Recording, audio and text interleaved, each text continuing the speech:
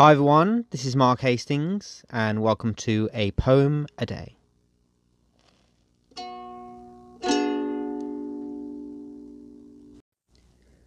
Today's poem is my poem Numbers, which is taken from my book of poetry, The Dreamer and the Dream, which was published in 2015, and I hope you like what you hear. Numbers surround us. Numbers connect us.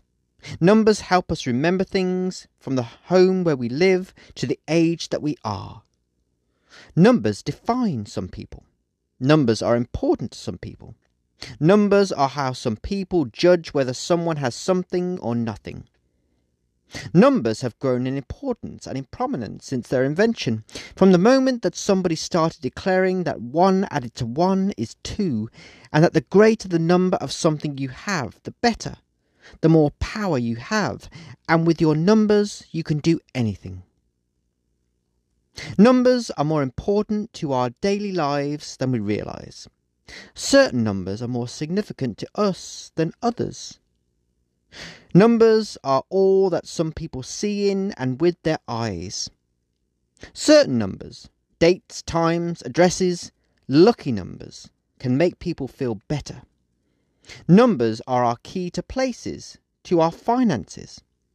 Numbers can also be a sign of understanding and knowledge. Numbers are how we know the worth of something, according to their prices. Numbers can be a way to encourage. Numbers are fearsome. Numbers are cruel. Numbers are tiresome.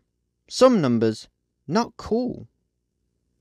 Numbers are stressful, send you wild with rage. Numbers are frightening, dictating your age. Numbers keep you up revising deep into the night. Numbers make you shed a tear, but persist and they'll cause you delight. Numbers are everywhere you look, and sometimes they are more populous than words. Some numbers are constantly changing. Some numbers always remain the same. Numbers exist in their own and they connect every kind of world. Numbers connect lots of things, from follow counts on websites to balances in bank accounts, from PIN numbers to lottery numbers, from years of birth to the number that we see of a particular bird.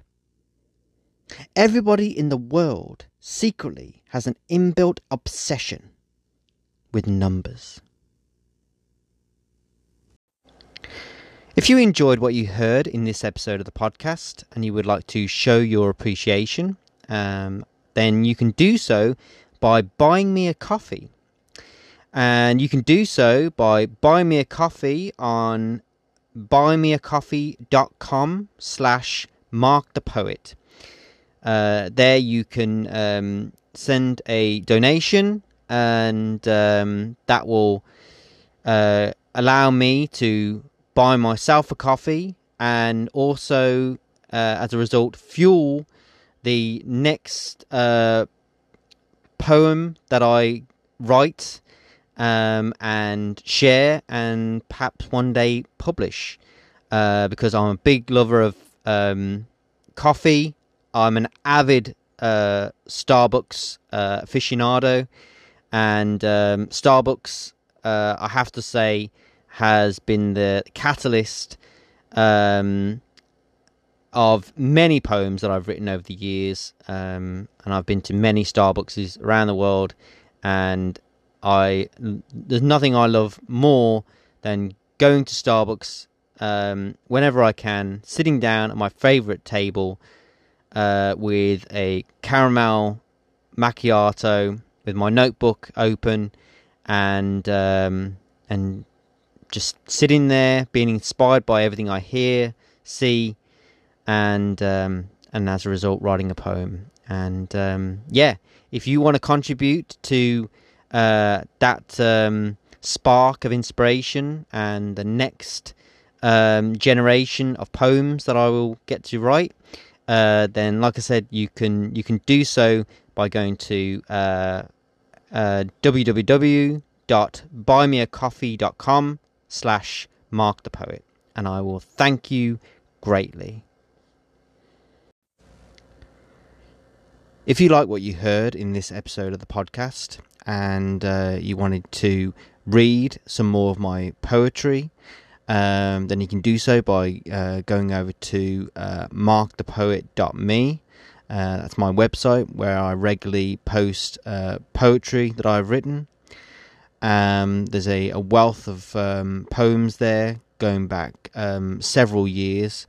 So I'm sure that if you liked what you heard in this episode of the podcast and you like poetry and you like me, then I'm sure that if you head over to my website, markthepoet.me, you'll be able to find some more poetry that you'll like.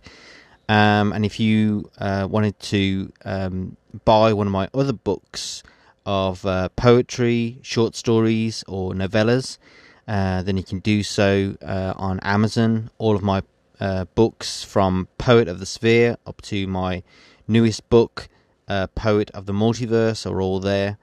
And so I hope you'll choose to seek out and enjoy more of my work wherever it's available.